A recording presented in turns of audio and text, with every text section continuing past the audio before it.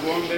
Mwenyezi Mungu, tunakushukuru, tunasema asante kwa kutuamsha siku ya leo, kwa huruma yako, kwa mapenzi yako na kwa sababu ya msamaha wako Mwenyezi Mungu. Tunajua kwamba sisi ni watenda dhambi, sisi ni wanyonge, sisi ni wadhaifu Mwenyezi Mungu. Lakini kwa sababu ya mapenzi yako na huruma yako umetupatia nafasi nyingine katika maisha yetu kuamka siku ya leo. Zaidi na hayo, kulingana na mapenzi yako Mwenyezi Mungu umetupatia nafasi ya kusikiza neno lako la uzima, uweze kutujenga kiroho, kimwili na kiafya Mwenyezi Mungu.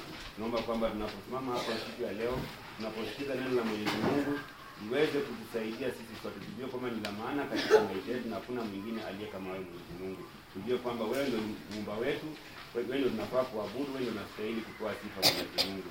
Tuweze kukiri hayo, tuweze kuelewa na tuweze kufahamu. Naomba kwamba uweze kutusaidia kupitia mwanao pekee ambao ni Yesu Kristo. Naomba haya machache nikiamini. Amen. Okay, choir, the Lord will provide. 1, 2, 3, start. The troubles are said, and dangers are fried. The friends should not fail, and foes all unite. Yet one thing secures us, whatever betide. The Scripture assures us the Lord will provide. The battle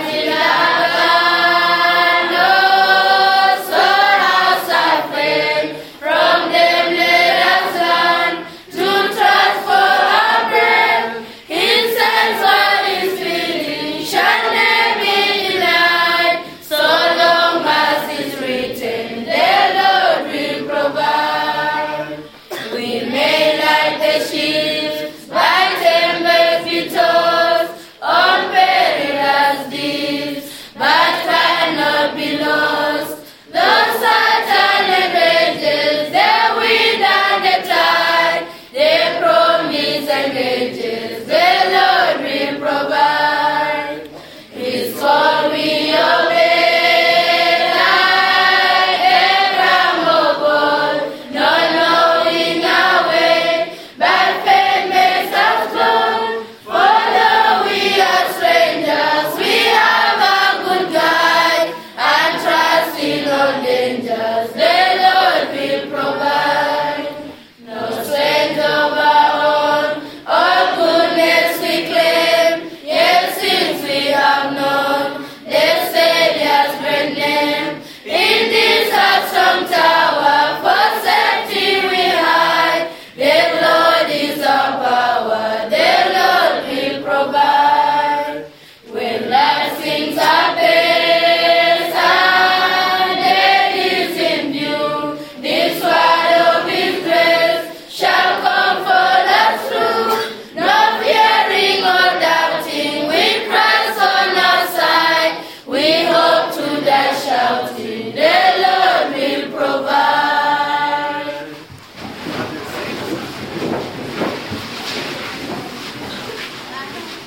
Thank you, choir. Good job. Waimbaji mmefanya kazi nzuri. Now in our catechism, let's start with question 130. Katika maswali ya dini tunaanzia katika swali ya 130. What is the purpose of baptism?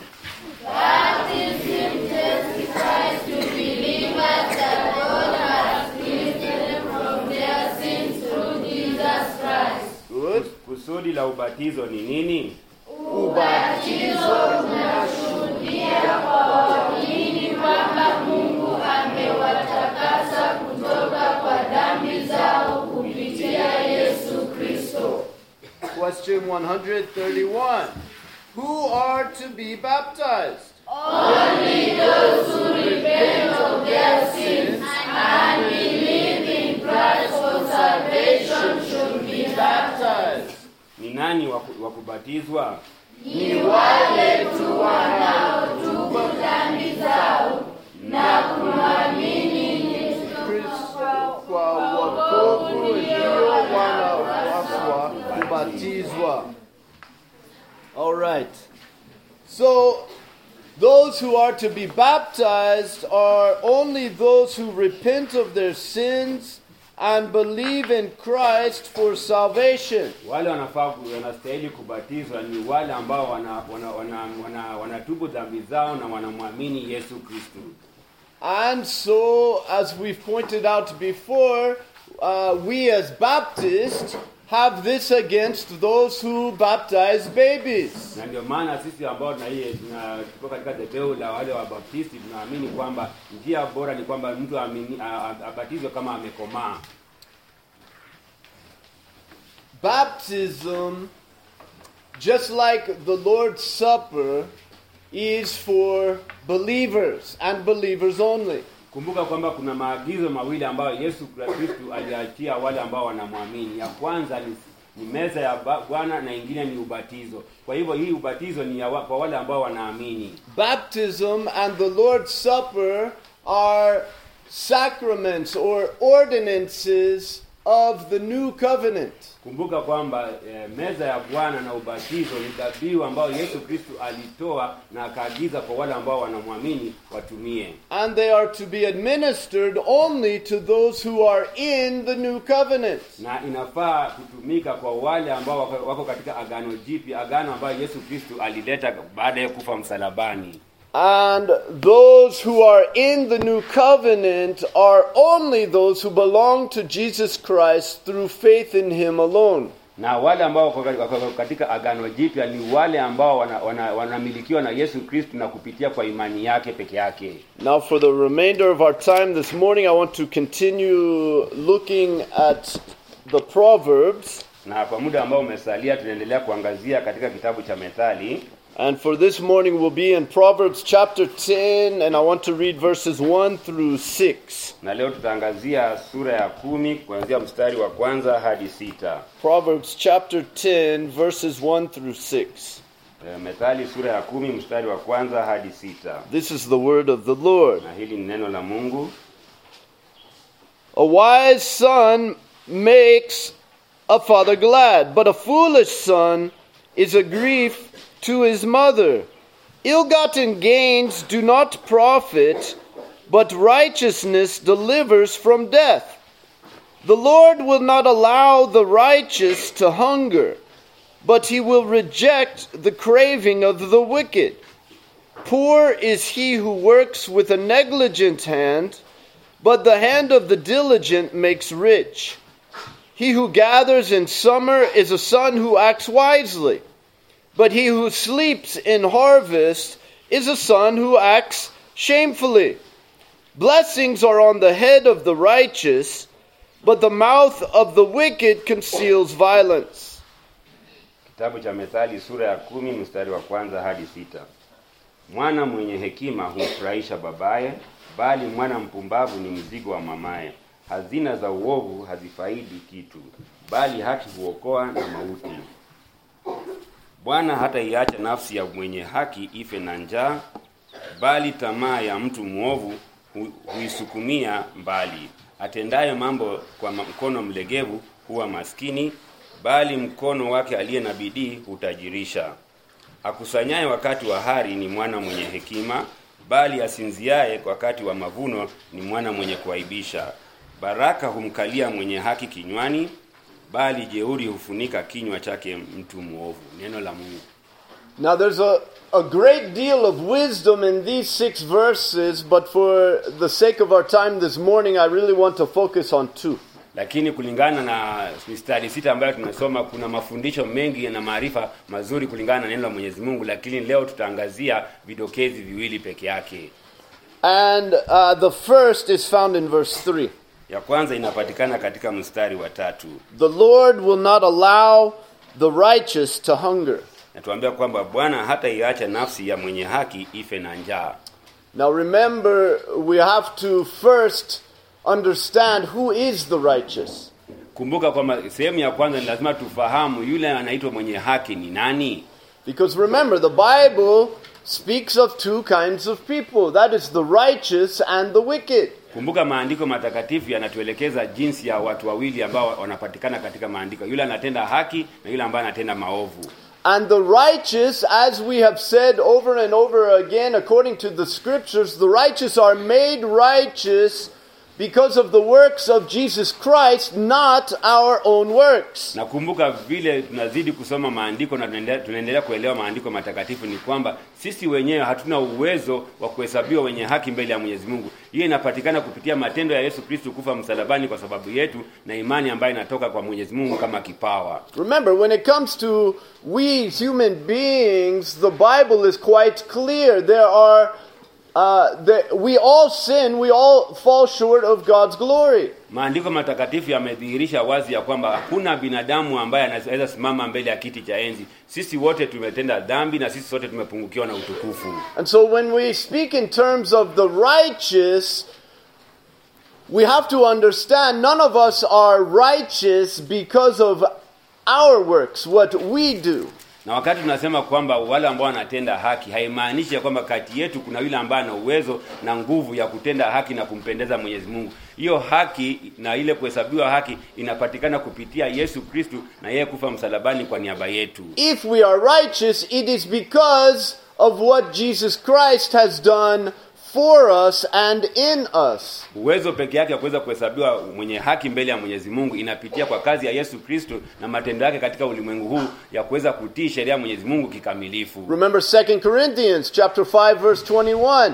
He made him who knew no sin to be sin on our behalf so that we might have the righteousness of God in him. Tunaona kwamba katika kitabu cha Wakorintho cha pili sura ya 5 mstari wa 21 tunaambiwa kwamba yeye alifanya dhambi kwa niaba yetu ili tuweze kuhesabiwa wenye haki kupitia matendo yake. Christ died for the sake of the righteousness of those who belong to him by faith. Yesu alikufa msalabani kwa niaba yetu kupitia kwa imani yake tuweze kuhesabiwa wenye haki. And so when we read the Lord will not allow the righteous to hunger, God is talking about believers. Kwamba tukiambia katika mstari ya 3 sentensi ya kwanza kwamba Bwana hata iacha nafsi ya mwenye haki ife na njaa, anamaanisha ni wale ambao wanamwamini, wale ambao wanamcha Mwenyezi Mungu. And God is saying in this passage that the soul of the Christian, the soul of the believer will always have what it needs. Na Mwenyezi Mungu anatuambia kwamba yule ambaye anamcha, yule ambaye anampenda, yule ambaye anatii amri zake atahakikisha kwamba ametosheka katika nafsi yake. The English word is sufficiency. Atakuwa ametosheka, yale ambaye anastahili atakuwa anapata kwa kikamilifu. The Christian soul will always have sufficiency. Kwa yule ambaye anamcha Mwenyezi Mungu atakuwa ametosheka, atakuwa sawa kabisa katika hali yoyote ambayo anapitia katika maisha yake. The Christian can always be sure that our soul shall be fed. Yule ambaye anamcha Mwenyezi Mungu ana uhakikisho kutoka kwa Mwenyezi Mungu ya kwamba yeye atakuwa anatosheka katika kila hali ambayo anapitia kwa sababu Mwenyezi Mungu yuko pamoja na yeye. The Lord will not allow the righteous to hunger. Kwa kwamba Mwenyezi Mungu hataacha yule ambaye anamcha afe njaa.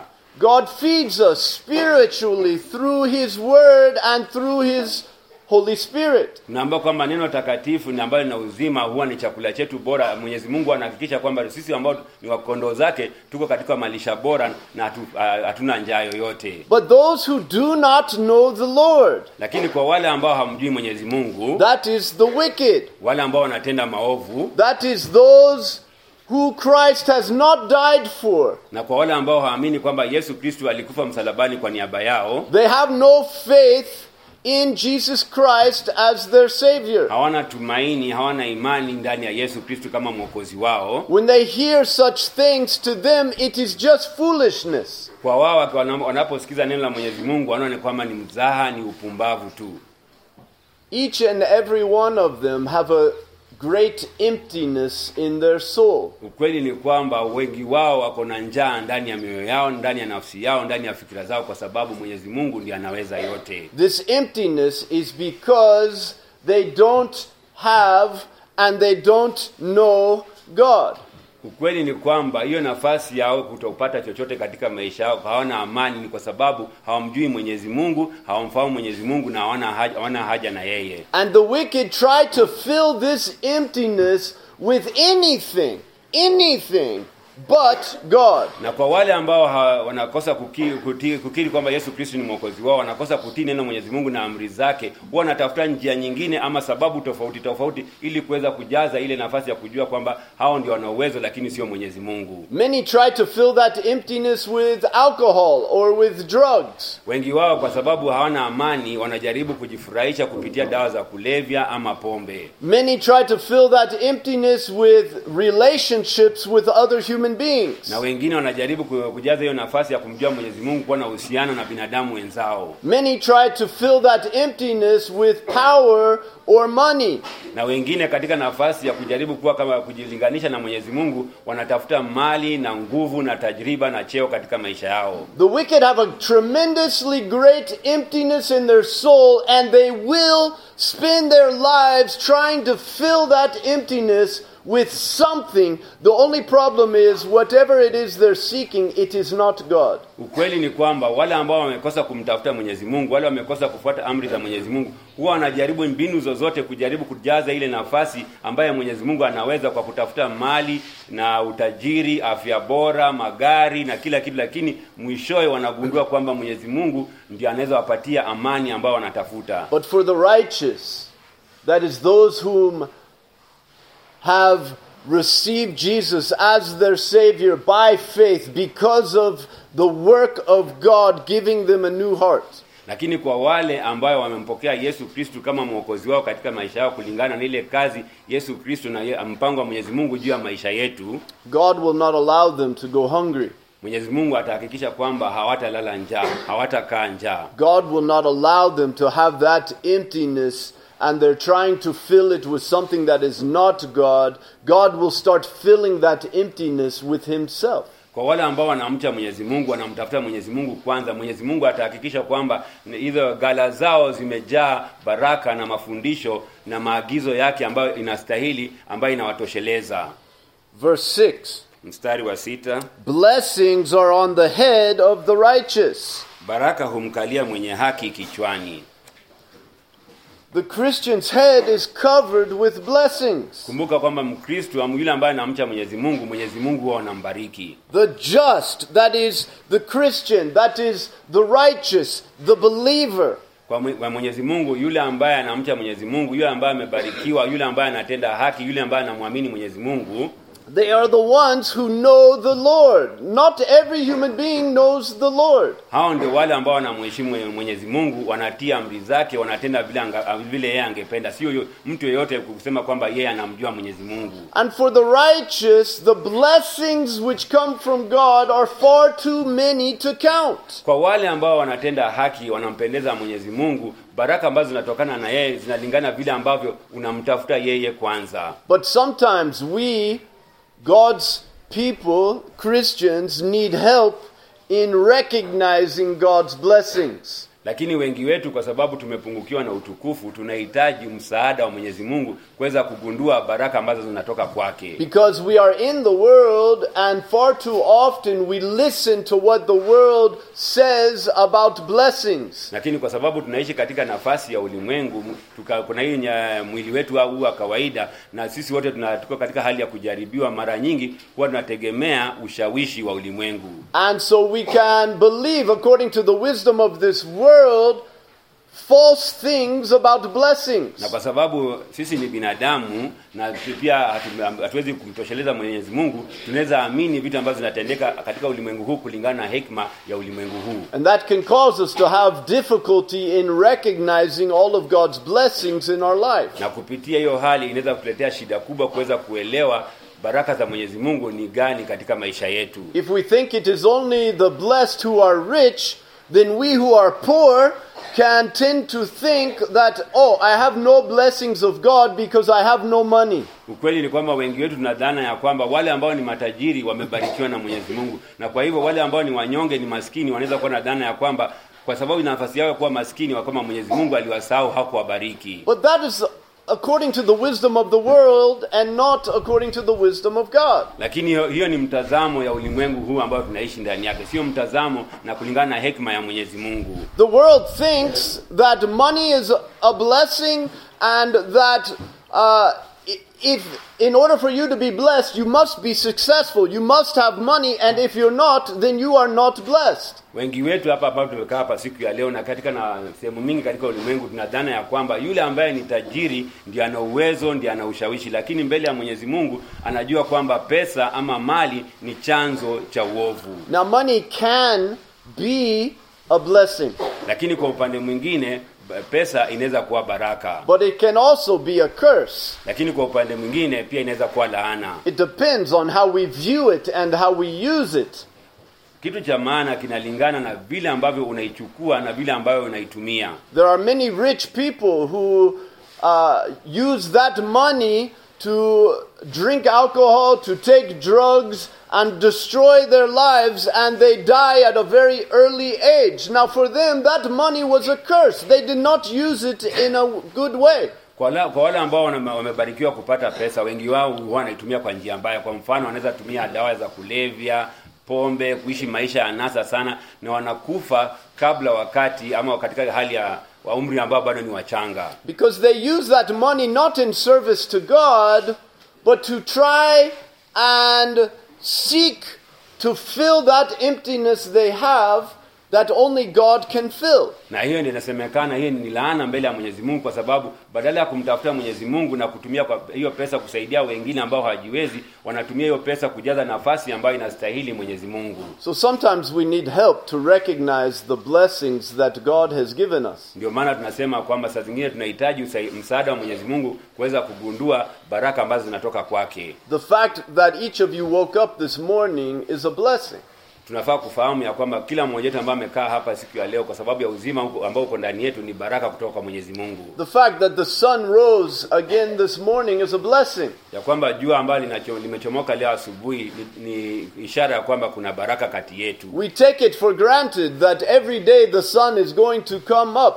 But it is only God who sustains the sun and the entire universe. Tunajua kwamba wengi wetu tunajua tu kwamba ni desturi kawaida, lazima kila siku asubuhi jua lichomoke, lakini hiyo ni hali ambayo imehifadhiwa na Mwenyezi Mungu kutoka enzi. It is a blessing from God that each and every day he causes the sun to rise. Ni baraka kutoka kwa Mwenyezi Mungu ya kuhakikisha kwamba jua linachomoka kila siku katika maisha yetu. Every breath that you take is a blessing. God does not owe you air.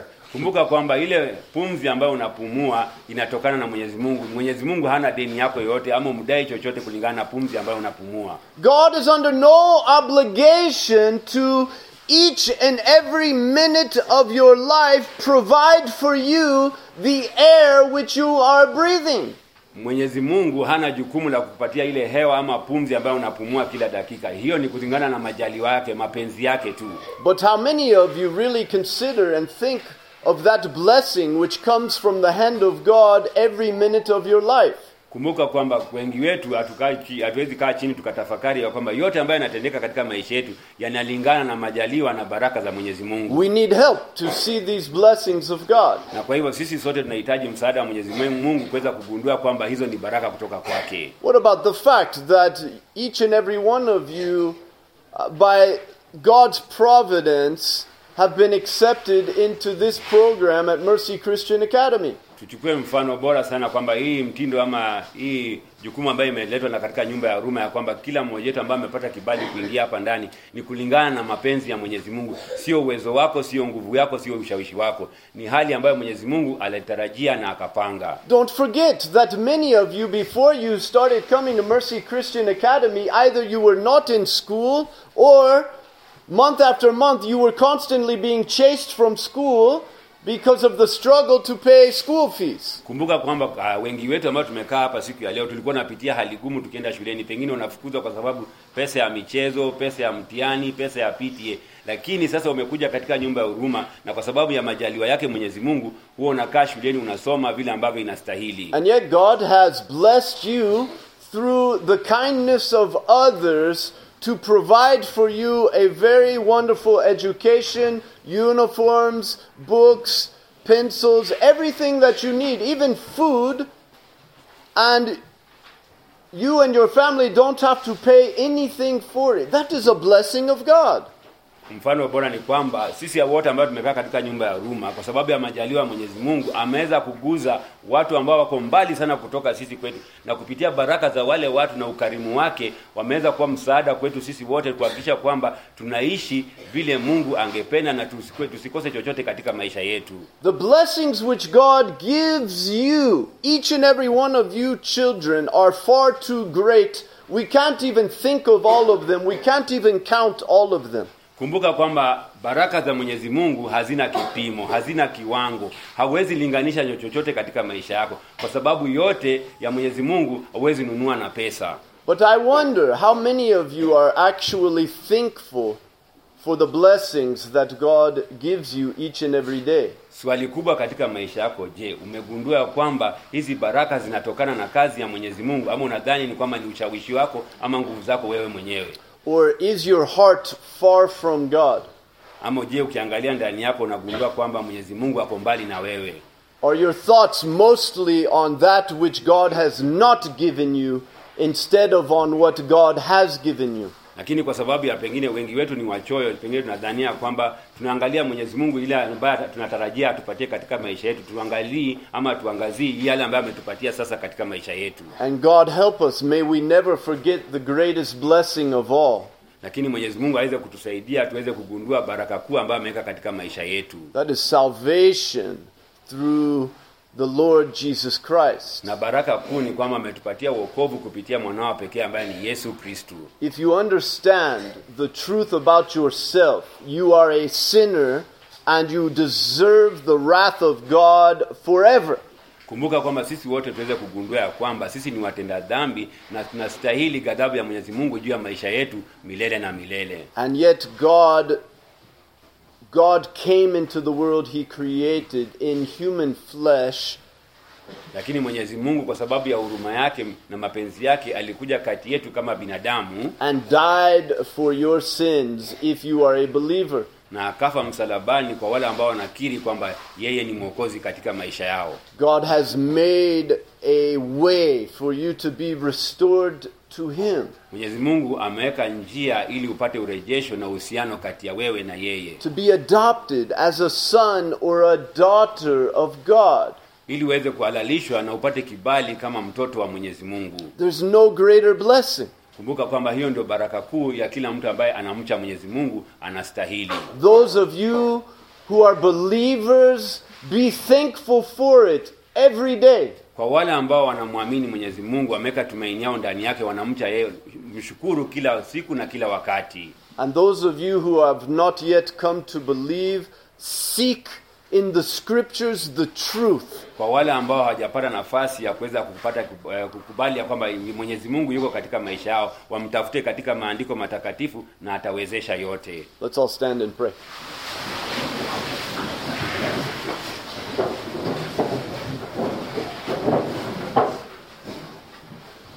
Our Heavenly Father, we come to you this morning asking for your forgiveness, Lord. You are truly great. You are perfect. You are a good, righteous, everlasting Father, King, Judge, Priest, Mediator. Your ways are so wonderful, Lord. And you are patient and you are long-suffering with us, Lord.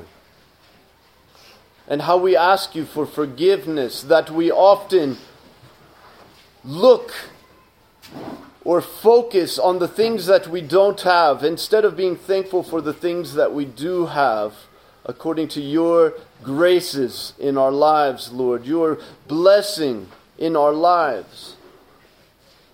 Lord, how we thank you for the word this morning. We thank you for the Bible that you have preserved all these thousands of years, that we might know so much truth about you, Lord. Help us to understand. Give us wisdom to understand your word according to your will. And Lord, how we pray that you give us power to live according to your truth. And it's in Jesus' name we pray. Amen. Praise God from whom all blessings flow. Praise Him.